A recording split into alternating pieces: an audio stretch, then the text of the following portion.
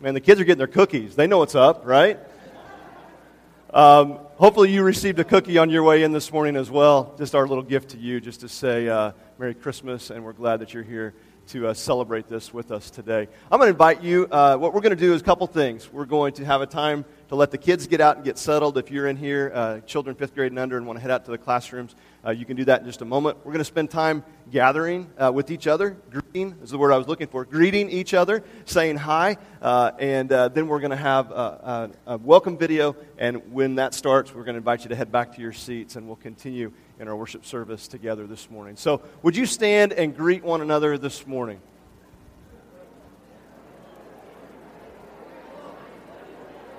Richard.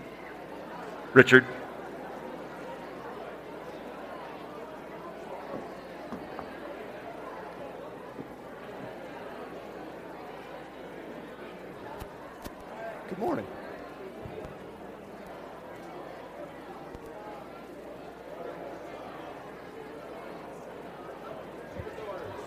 It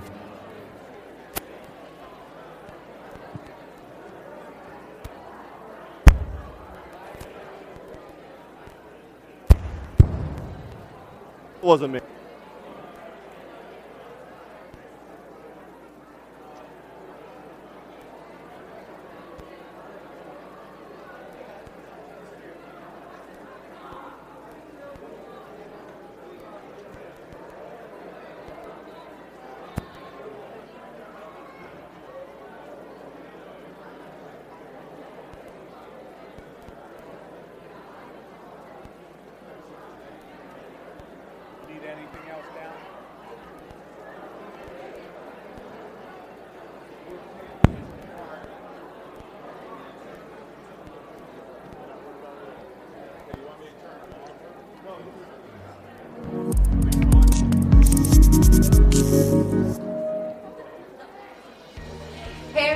I'm Courtney Graham, and I would like to welcome you here to Princeton Community Church.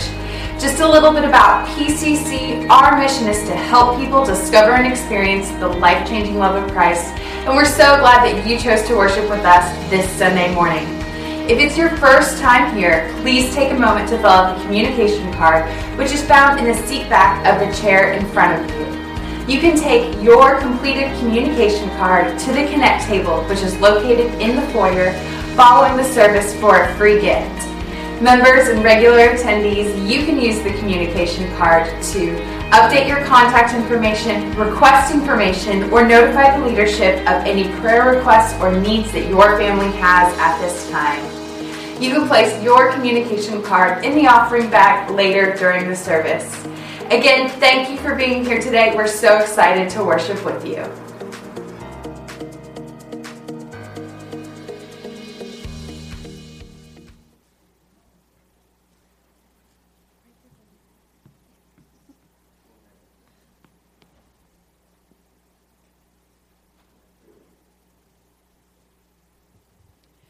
We light these candles as a sign of the coming light of Christ. Advent means coming. And the congregation says, we are preparing for the full coming of God's kingdom. Isaiah 35, verses 1 and 2. The wilderness and the dry land shall be glad. The desert shall rejoice and blossom. Like the crocus, it shall blossom abundantly and rejoice with joy and singing. Prepare the way for the Lord. We light the candle of hope.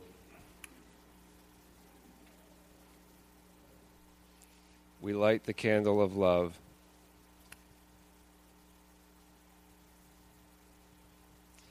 We light this candle in joy.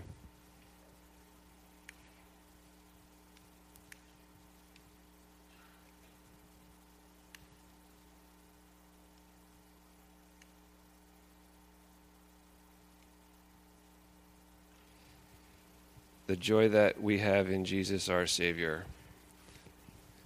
Congregation says, prepare then the way of the Lord. Oh, too fast, sorry. God, God of light and love, you rejoice over your children with singing. Give us patience as we prepare for your coming. Strengthen our hearts to bear with one another as your body on earth. We ask this in the name of your Son, our Savior, Jesus Christ. Amen.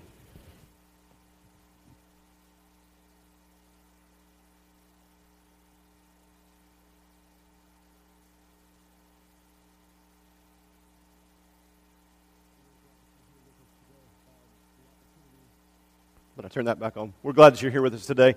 The opportunity that we have to celebrate together, to worship together, to spend time in God's Word.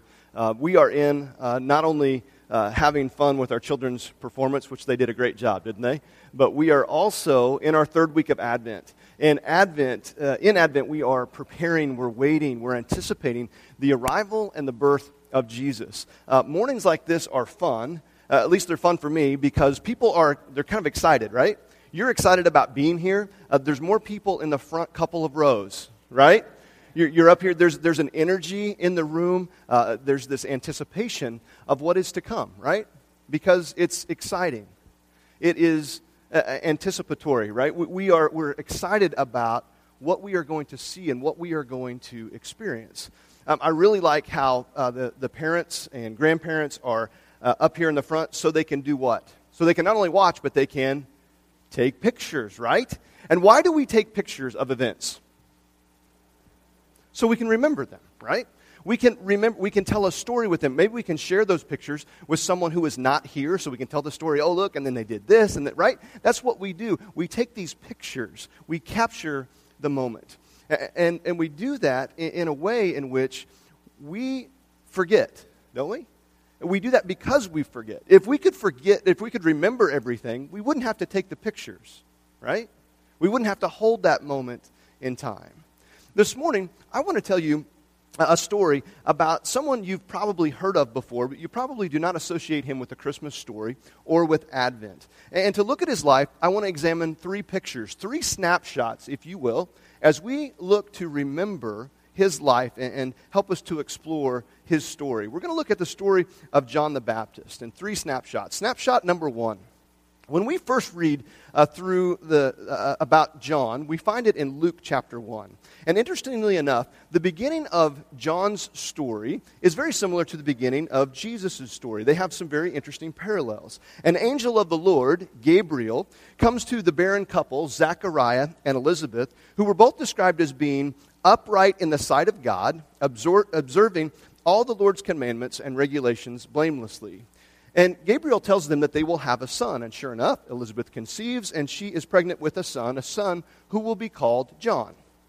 6 months into her pregnancy, an angel of the Lord, Gabriel again, he comes to Elizabeth's relative, a virgin by the name of Mary, and tells her that she will become pregnant and give birth to a son, and she is to give him the name Jesus. Only she will conceive through the power of the Holy Spirit. And after this takes place, Mary goes to visit her relative Elizabeth, and upon hearing Mary's voice, the text tells us that the baby in Elizabeth's womb, John, leaps when Elizabeth hears the voice. She's filled with the Holy Spirit, and when she hears the voice. And so the first snapshot, and just kind of take this picture in your mind and hold on to it for a moment, is that John the Baptist, he was excited about Jesus even before he was born or before Jesus was born. All right? That's snapshot number one. Snapshot number two.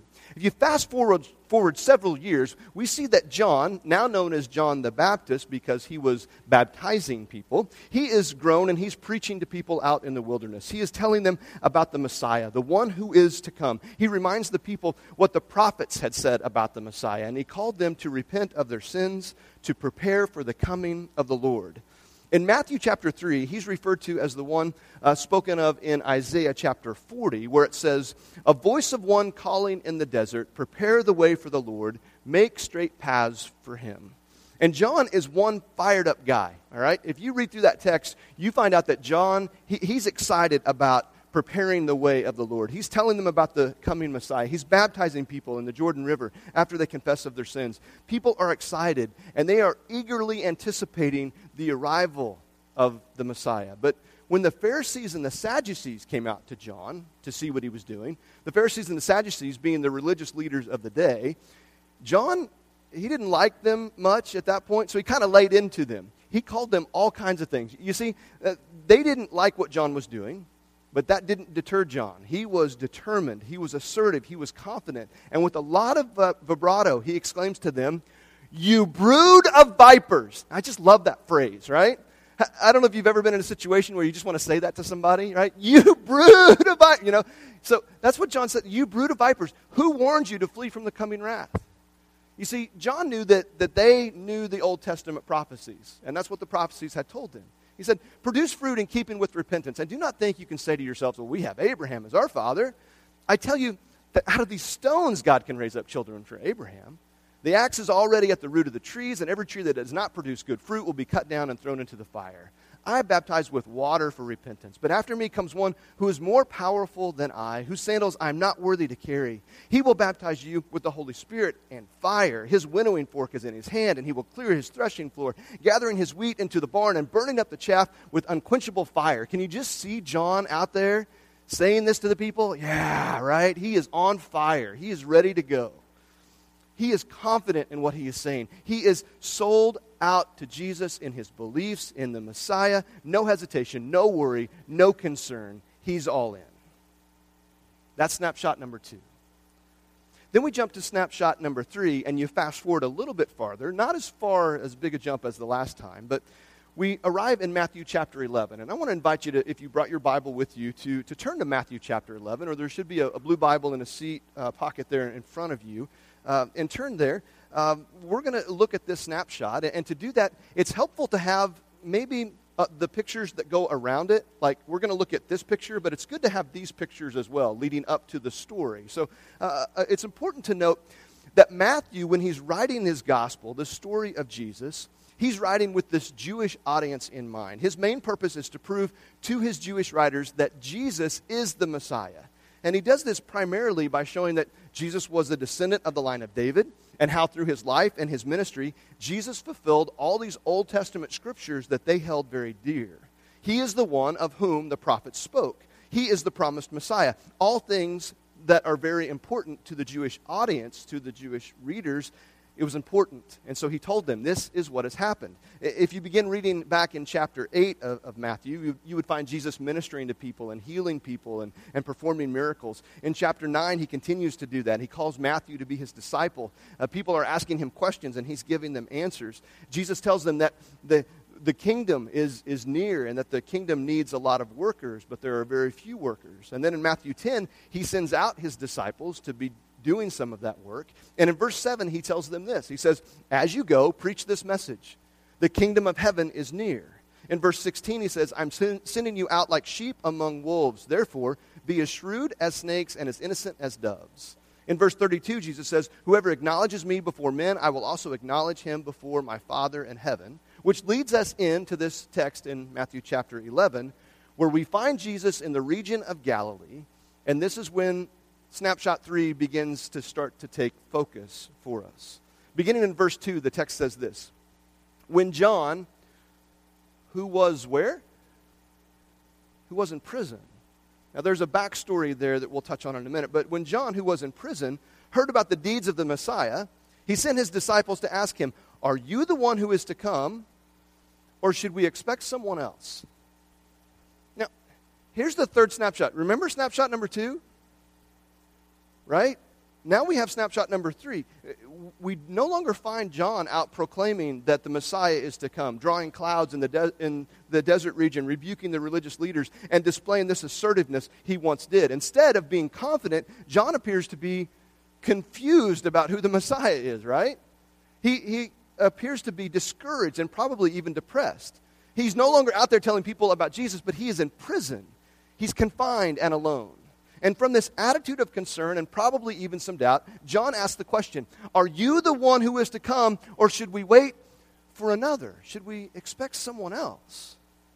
You see, John was arrested because he told the king that what the king was doing was wrong and he shouldn't be doing it. Well, you tick off the king, what happens? You get thrown in jail. At least that's what happened to him, right? And so he's no longer free. He's in chains, probably in a dark dungeon somewhere, and he's wondering what to make of the reports that he was receiving about Jesus. You go back to snapshot number 2, he was expecting Jesus to come with fire and a winnowing fork, right? That's what the text says, to clear out the threshing floor and to burn the chaff. And we read that. Do you guys know what that means? Winnowing fork, burn the chaff. Some of you do. And who knows that? Just, you can be smart. It's okay. Like 4 of you. Okay. So those are agricultural terms. I grew up on a farm. I kind of know what this is. We didn't have to go through these steps because, modern equipment and things. But this is the idea of separating the good from the bad, and that's what's happening. The winnowing fork, you would beat the grain, the wheat in this case, and it would separate the hull from the wheat, or the chaff from the wheat, and you'd get rid of all the dirt and all the stuff that you didn't want, so you could keep the things that you did want, right? You could keep that which was good. And a common way to do that was to throw fire at it as you're kind of throwing it up in the air, and then all the dirt and little pieces of stuff would burn up, and the grain would be fine. Does that make sense? Okay, so that's what he's talking about. So John is expecting Jesus to come in and go, the good stuff stays, the bad people, what happens? They're going to get burned up with fire, right? That's what he's calling for. Jesus, are you doing this? When John heard about what Jesus was doing, he didn't hear a lot about fire, did he? He was wondering, are you the one to come? Or should I be looking for someone else, Jesus? Are you really the one that I've been waiting for? Or are you going to be like the ones who came before you and falsely claimed that they were the ones, and it's not going to end well for you or for us who believe in you? And there in that dark prison, he was alone, and I think he probably began to wonder, why am I in chains? Why is my life on the line? When is God going to begin doing what I told people he was going to begin doing? When is this new kingdom going to come to be? Am I wrong about this Jesus, or is the kingdom really coming? And while I can't speak for you, when I read that about John, there's something that just resonates in me. Because there are things that happen in my life and in this world that I just have to ask the question, is Jesus the one? Is Jesus the one that we really should be looking at? Because if so, then why do people have to suffer? Why are people hungry? Why do we fight and kill? Why is there sickness and cancer? Why can't communities get along? Why are we so divided? Maybe the baby in the manger really isn't the answer to the world's problems. And I think we ask, like John did, is Jesus the one? Is he really bringing in the kingdom of God? And what I find so amazing is the answer that Jesus gives to John's disciples. He doesn't rebuke them. He doesn't say, well, what? Of course, right? He gently answers the question. And in verse 4 of Matthew 11, he tells them this. He says, go back and report to John what you hear and see. The blind receive sight. The lame walk. Those who have leprosy are cleansed. The deaf hear. The dead are raised. And good news is proclaimed to the poor. Blessed is anyone who does not stumble or fall away on account of me. Jesus reminds John of what the prophet Isaiah had said concerning the Messiah. The same thing that John knew. The same text that John was proclaiming earlier in Isaiah chapter 35 and Isaiah chapter 61. And he gives John exactly the information he needs to hear. Maybe not what he wants to hear, but he gives him what he needs to hear. He confirms that, yes, I am the coming king. Confirmation that what Jesus is doing is in accordance to God's plan. Even if it's not turning out the way John expected. Things really are changing. Jesus wanted John to understand that they are changing, and they can be seen if you look at what Jesus is doing. In his answer, we see what happens when people come into contact with a God who loves them. Things begin to return to the way God intended for them to be from the very beginning. There is a restored relationship between God and man. Look at what the text says. You see, God didn't create eyes to be blind. He created them to see. He didn't create legs to be crippled but to walk and to run, or skin to be full of sores, for ears to be unable to hear. He didn't create our bodies so that they could be racked by cancer or other illnesses. He created us to be whole. And he certainly didn't create us to die. Everywhere Jesus went, he left in his tracks the signs of the fact that God had come into the world himself, and he'd come to set things right again. And Jesus gave us a glimpse of what it is in the kingdom. He gave us a glimpse of what is important to God when he talks about the coming of the kingdom of God. Jesus also said to John, the good news is proclaimed to the poor. And at that very moment, I have to think John probably felt pretty poor. In that dark prison, alone with all of his doubts, he's saying, John, the kingdom of God is coming, and I'm the one who's bringing it. I am the Messiah. And the amazing good news is that Jesus Christ doesn't just bring about the kingdom of God in some abstract way, but he's bringing it to you and to me. He brings it in ways that we would never expect him to bring it into our lives. We expect, or at least I'll speak for me, I often expect this grand entrance of God into my life, right? I've heard people often say, well, if God would just show up, right? And I have to think God's up there going, did that, right? But we want God to show up in our life. And when we think of the birth of Jesus, we expect him to show up in this fanfare, right? This big to-do, but it's not that way. Instead, he arrives in a humble stable with smelly shepherds, and animals are the ones giving testimony to his birth. We expect a king to establish his kingdom with power, but instead Jesus establishes his kingdom in weakness. We expect a ruler on a stallion, and we receive a servant on a donkey. We expect the king to rule from a jewel-encrusted throne, ruling high above, but instead Jesus rules his kingdom from the cross.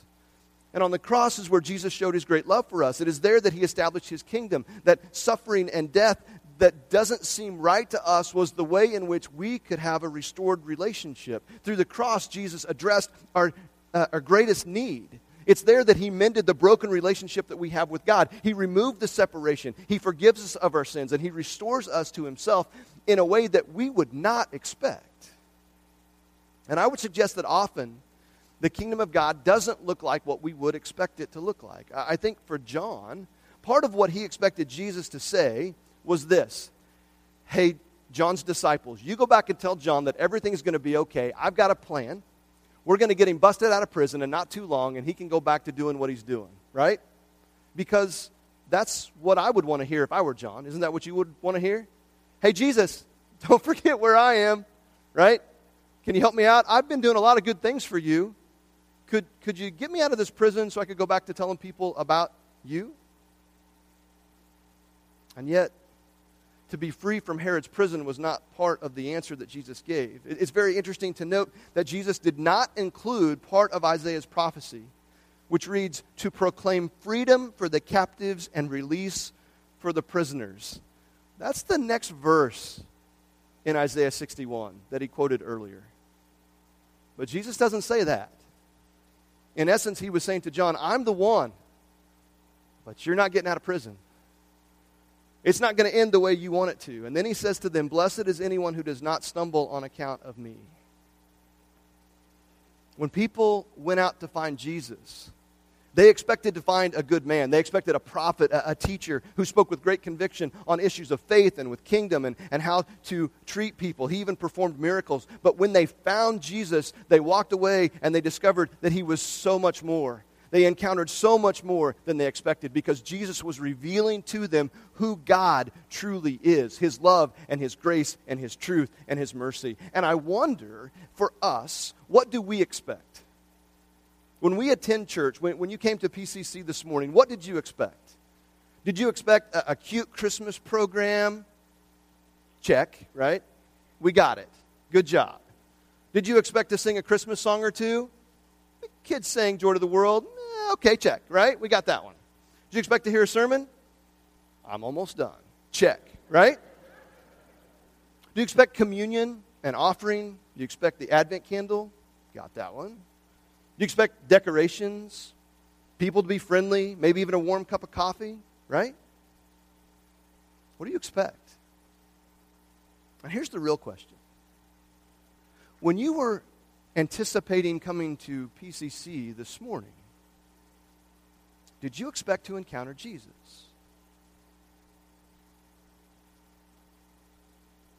In this season of Advent, do you really expect his presence to be with you? You see, I believe that Jesus desires to be with us right here, right now. He wants to meet with each and every one of us and us collectively as a body of believers. He desires that we discover him and we experience him and we understand and we live in the love that can change our life forever. You see, here at PCC, our desire is to point you and to point everyone toward Christ. To like the prophets of old and the scriptures themselves, we strive to put our focus and our hope on God, on Christ, and on him alone. And in doing so, we believe that he is here with us, that his presence is here. And I wonder if you expect him to be here, because he is. And he desperately wants to connect with you. And he's inviting you to do that. We worship in many different ways. One way that we try to do that collectively is through song. The band's going to come up and they're going to provide us an opportunity to worship together. They're going to give us an opportunity to focus on melody and on songs and on lyrics that direct and point us toward Jesus, on God the Creator, and help us to anticipate his presence and to be aware that he is here, that he is with us. And over the course of the next couple of songs, if you desire to talk to someone about what it means to begin walking in a relationship with Christ, if you desire to talk to someone about just something going on in your life, if you have a prayer request, or if you just have a question you would like to have answered, I'm going to invite you to make your way over here toward the cross, where members of the leadership team, the prayer team would be more than happy to meet with you, to pray with you, just to have a conversation with you as we anticipate God, as we anticipate Jesus being in our midst, because he is here with us. So I'm going to invite you as a body of believers to stand together as we worship together. And if you want to talk to someone, make your way over to the cross. Let's stand.